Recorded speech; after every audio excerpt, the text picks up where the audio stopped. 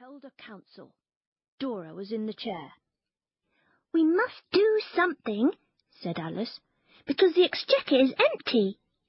She rattled the money box as she spoke, and it really did rattle, because we always keep the bad sixpence in it for luck. "Yes, but what shall we do?" said Dickie. "It's so easy to say, let's do something." Dickie always wants everything settled exactly. Father calls him the definite article. "Let's read all the books again. We should get lots of ideas out of them." It was Noel who suggested this, but we made him shut up, because we knew he only wanted to get back to his old books. Noel is a poet. Then Dickie said, "Look here, we'll be quite quiet for 10 minutes, and each think of some way to find treasure. And when we've thought, we'll try all the ways, one after the other, beginning with the eldest." "I shan't be able to think in 10 minutes. Make it half an hour," said H.O. His real name is Horace Octavius, but we call him H.O. Well, we made it half an hour, and we all sat quiet, and thought, and I made up my mind before 2 minutes were over, and I saw the others had, all but Dora. When it was 7 minutes, H.O. cried out, "Oh, it must be more than half an hour." H.O. is 8 years old, but he cannot tell the clock yet. Oswald could tell the clock when he was 6. We all stretched ourselves and began to speak at once, but Dora put up her hands to her ears and said, "One at a time, please."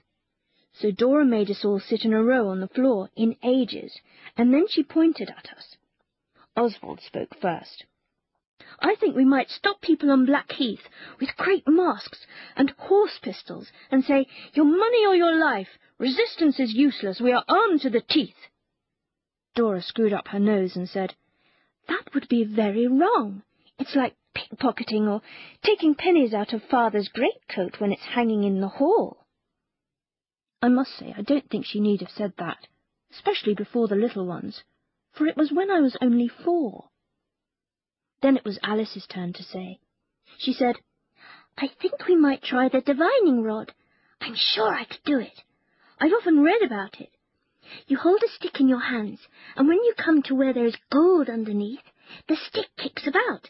So you know, and you dig." "Oh," said Dora suddenly. "I have an idea, but I'll say last. I hope the divining rod isn't wrong. I believe it's wrong in the Bible." "So is eating pork and ducks," said Dickie. "You can't go by that." "Anyhow, we'll try the other ways first," said Dora. "Now, H.O." "Let's be bandits," said H.O. "I dare say it's wrong, but it will be fun pretending." "I'm sure it's wrong," said Dora. And Dickie said she thought everything wrong. She said she didn't, and Dickie was very disagreeable, so Oswald had to make peace, and he said, "Dora needn't play if she doesn't want to. Nobody asked her. And Dickie, don't be an idiot. Let's hear what Noel's idea is." Noel said he had not made up his mind whether he would print his poetry in a book and sell it, or find a princess and marry her. "Whichever it is," he added, "none of you shall want for anything." Then Dickie spoke. "You must all of you have noticed the advertisements in the papers, telling you that ladies and gentlemen can easily earn £2 a week in their spare time, and to send 2 shillings for sample and instructions, carefully packed, free from observation. Now that we don't go to school, all our time is spare time, so I should think we could easily earn £20 a week each. We'll try some of the other things first, and directly we have any money we'll send for the sample and instructions. And I have another idea, but I must think about it before I say." We all said, "Out with it! What's the other idea?" But Dickie said, "No." That is Dickie all over. He will never show you anything he's making till it's quite finished. Then Dora jumped up and said, "Let's try my way now. Besides, I'm the eldest, so it's only fair. Let's dig for treasure. Not any tiresome divining rod, but just plain digging. People who dig for treasure always find it." I couldn't help wondering as we went down to the garden why Father had never thought of digging there for treasure, instead of going to his beastly office every day.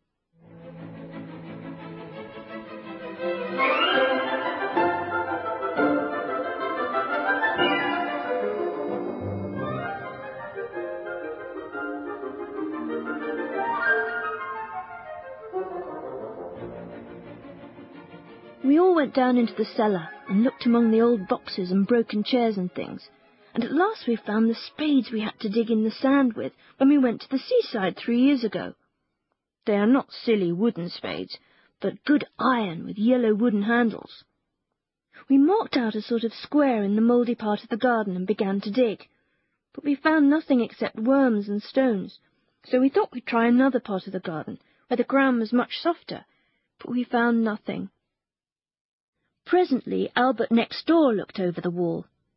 We do not like him very much, but we let him play with us sometimes, because his father is dead. Albert is always very tidy. He wears frilly collars and velvet knickerbockers. I can't think how he can bear to.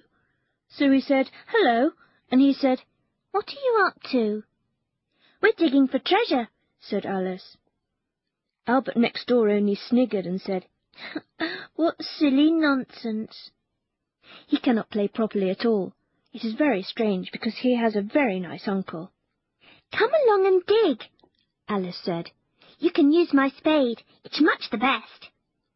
So he came along and dug, and we worked as well, and the hole got deep. Pincher worked too. He is our dog, and he is very good at digging. "I expect we shall have to make a tunnel," Oswald said, "to reach the rich treasure." So he jumped into the hole and began to dig at one side. After that, we took it in turns to dig at the tunnel, and Pincher was most useful in scraping the earth out. Now it was Albert's turn to go in and dig, but he wouldn't, so we had to make him, because it was only fair. "It's quite easy," Alice said. "Come, be a man. You won't notice it being dark in the tunnel if you shut your eyes tight. We've all been in except Dora, and she doesn't like worms."